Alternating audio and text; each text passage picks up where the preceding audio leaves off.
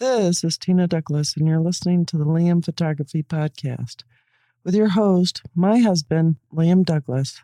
Enjoy!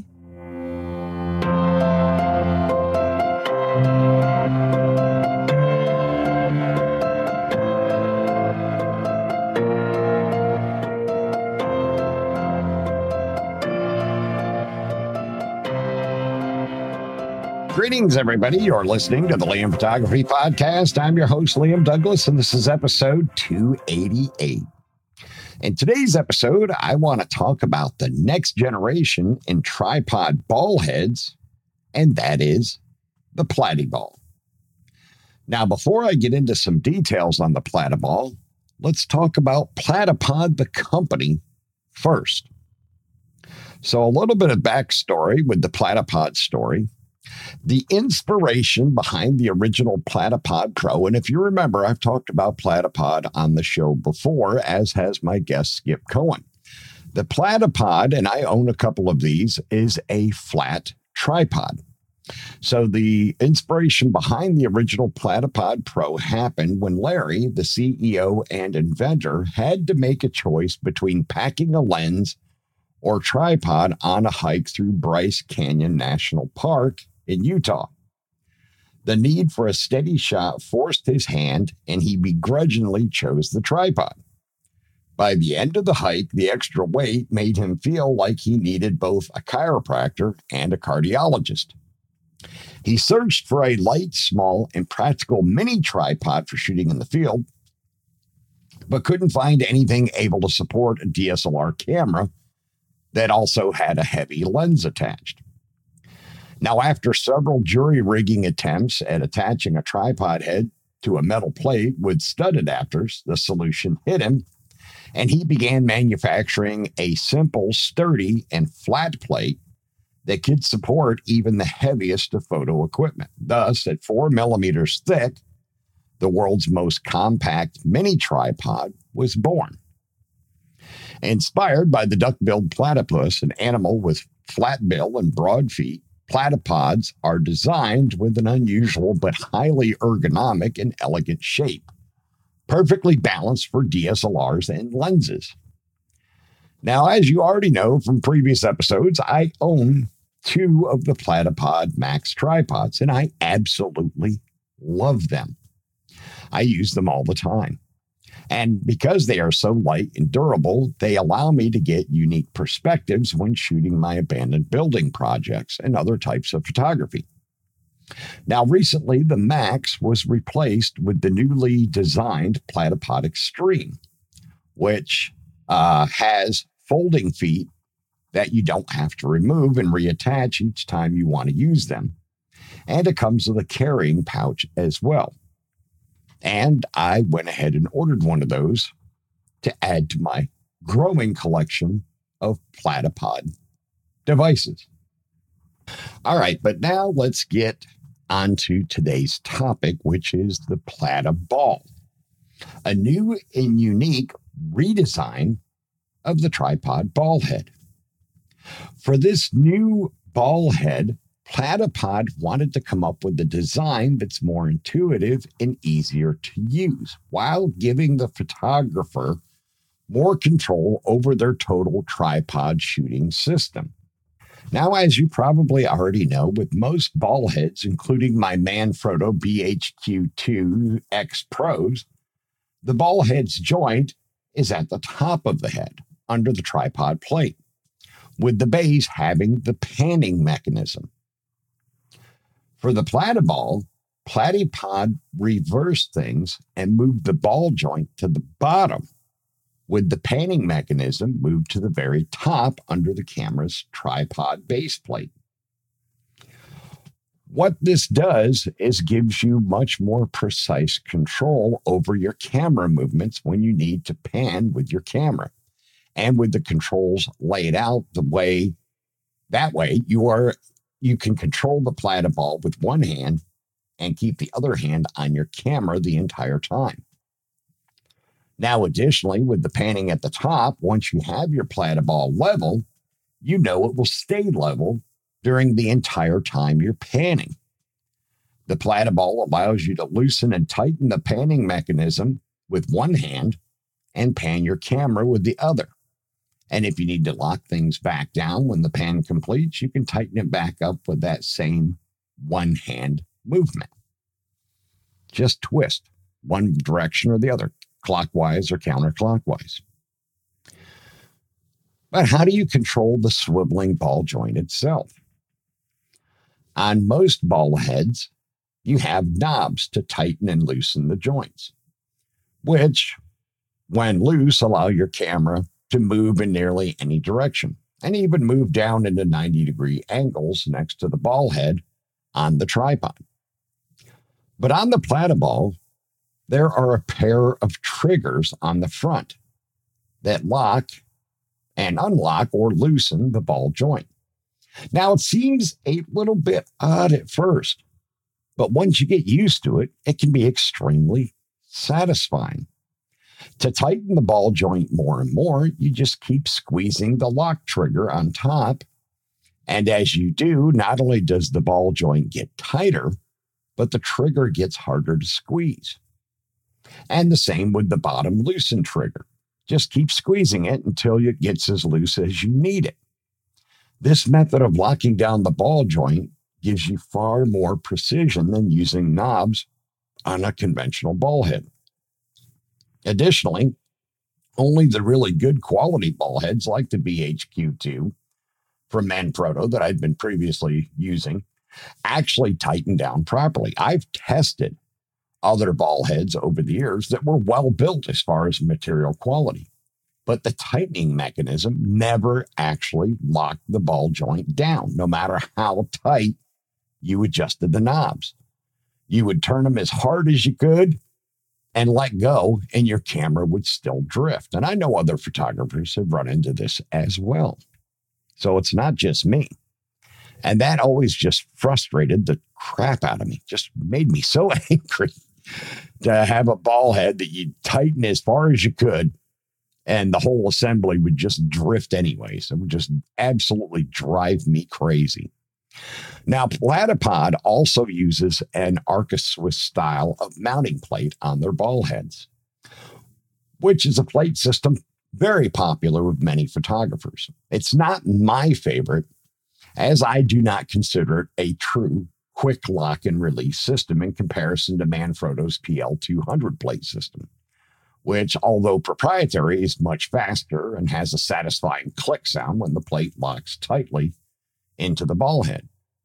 Now, the Plataball does allow you to loosen and tighten the Arca Swiss mounting system again with one hand, which again makes it super easy to use while still maintaining a hand on the actual camera body for peace of mind. Now, there are two versions of the Plataball, the Ergo and the Elite, and you can see a picture of each one in the show notes for today's episode. And there is, of course, a difference in price and abilities. The Ergo comes in a gunmetal gray and does all of the same basic functions as the Plataball Elite. Both units are made of high-quality aluminum and are very well built. And you can feel the build quality when you pick them up. The main difference between the Ergo and the Elite is Ferrari red and has a built-in electronic leveling module on the back side of it. And I opted to buy the more expensive Elite, as I have always wanted a great quality ball head with a great leveling system. And Platypod is the only company to do it right. On all of my other ball heads, if they have a level built in, the level is always hidden once your camera is actually mounted on the ball head. So then the only option is to use a hot shoe bubble level on top of your camera.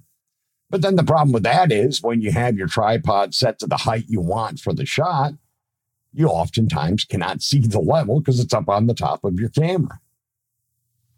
Now, the LED leveling unit on the back of the Elite model uses a standard A23 battery to power it. And these batteries are readily available on the net and in some stores. And I recently picked up a 10-pack of spares for $7 on Amazon, so I'll have plenty of to use in the future, so no worries there. I'm going to take a short break right here, and then I'll be right back. We hope you're enjoying this edition of the Liam Photography Podcast. The best way to support the show is to subscribe in Apple Podcasts, Google Podcasts, or anywhere else that you get your podcasts.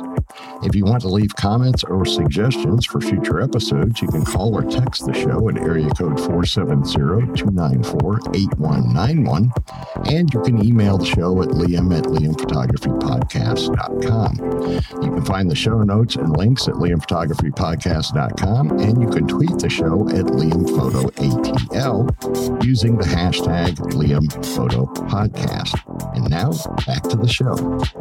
And we're back. And continuing on, the LED leveling unit on the back of the Elite model also has the ability to be adjusted as far as the brightness of the readout. So it has 3 different brightness levels, and it has 2 little buttons on the LED unit that protrude out through the screen. The one on the left is the one that wakes up the display if it goes to sleep, and it will also force put it to sleep if you want it to. And then the one on the right is the one where you cycle through the 3 different brightness settings. And then if you press and hold it for 6 seconds, it will do a recalibrate of the level. So the A23 battery is inserted into a slot on the bottom side of the leveling module. And you can unscrew the cover by placing to place the battery inside. You can use either a screwdriver or a quarter, because it's a little threaded cap that has a slot in the center. So you can use a quarter to unscrew it out in the field, which is extremely handy. Now, when you put the battery in, the negative or smooth end of the battery goes in first. You want the tip facing downward towards the screw in cap so that the cap and the positive tip connect to each other. That you'll know you have it in the right way when you have the tip and the cap, up against each other. So that's all you have to keep in mind for that, of course. So as I said, again, you can take the battery cap off and on in the field using a quarter if it's too tight to get loose with your fingers. Now, some reviewers have complained that the Plataball is expensive. And to an extent it is, but I disagree with them, because when you consider the pricing of comparable ball heads from other high-end companies like Gitzo, Benro, and Manfrotto, the Plataball Ergo, to give you an example, the Ergo is $299, and the Plataball Elite is $385 on Platypod.com. But I can tell you now that I have 2 of the Manfrotto BHQ2 X Pro ball heads, and those each set me back about $180 a piece when I bought them a few years ago. Now, I also have a Manfrotto 322 RC2 joystick style ball head, and that one was about $300 when I bought that one just a couple of years back. So not a huge difference in price, especially with the joystick ball head in comparison to the Ergo, right about the exact same price, as a matter of fact. Now, and the nice thing being that each of these Manfrotto ball heads do use the same PL200 plate. Now, this might not sound bad compared to the Plataball as far as pricing, but I have seen plenty of tripod heads from the big 3 tripod ball head manufacturers that cost upwards of $600 plus. So by comparison, the Plataball is not that expensive. Sure, it's not super cheap, but it's also not cheaply made. And remember the old adage, you get what you pay for. If I am mounting thousands or tens of thousands of dollars in my photography or videography gear on a tripod, I want to know that the ball head holding my gear is not going to fail. And the Plataball, like my Manfrotto heads, is also rated to handle 22 pounds of weight without any issues. So you can relax and shoot with confidence knowing that your camera gear is secure on your Plataball. And there's no difference in weight capabilities for either the Ergo or the Elite. They're both rated for 22 pounds. So, is the Plataball for you? Well, only you can decide that based on your needs and your wallet. But for me, it was a no-brainer.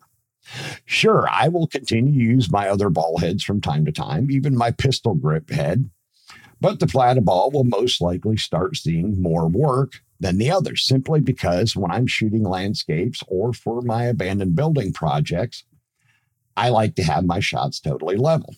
And the Plataball is what I'll be using to accomplish that quickly and easily in the field from now on. Now, if you're not already, make sure you're subscribed to my YouTube channel, as I will be posting my video unboxing review of the Plataball Elite in the very near future. My recent videos on the Arsenal 2 Smart Camera Assistant have been very popular, and I want to thank all of you out there for your continued support, both here on the podcast and on the YouTube channel as well.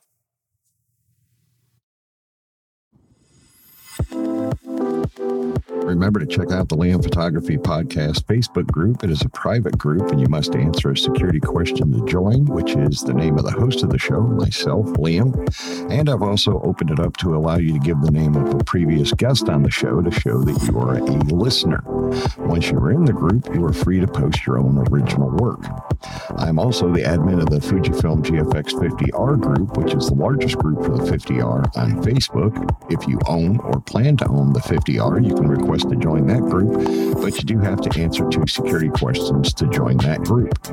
You can find my work at liamphotography.net and follow me on Instagram, Facebook, and Twitter at liamphotoatl. If you like abandoned buildings and history, you can find my projects at forgottenpiecesofgeorgia.com and forgottenpiecesofpennsylvania.com. All right, that's going to wrap up episode 288 of the Liam Photography Podcast. I want to thank all of my listeners once again for subscribing, rating, and reviewing in Apple Podcasts, Google Podcasts, Spotify, and anywhere else you might be getting your podcast. Also wanted to remind you to stop by the Liam Photography YouTube channel, subscribe to the channel, watch the videos, like them, comment on them, share them out on social media and elsewhere, and hit the little bell icon so you can be notified as new content drops. If you haven't already seen it, my most recent video is part 2 on the Arsenal 2 Smart Camera Assistant, where I did daytime long exposure photography with the Arsenal 2 instead of using neutral density filters. And the results were fairly impressive. So if you haven't checked out that video, make sure to swing by the channel, subscribe, and check that video out. Now, my next video is still going to be on the Arsenal 2. The next feature on that device that I'm going to try out is what they call crowd control, where the Arsenal 2 can supposedly allow you to take a picture of a scene, let's say street photography, where there's people in the scene, either standing still or walking around the scene, like if you're at a museum or something like that. And you can go ahead and take your shot, and that the Arsenal 2 will magically remove all of the people from the scene without janking up the photos. And I've got to see that in action. I don't know. Their deep color doesn't work too bad. Their long exposure without ND filters works pretty decent. Let's see if the crowd control magic really can do the job. All right, I will see you all again on Sunday.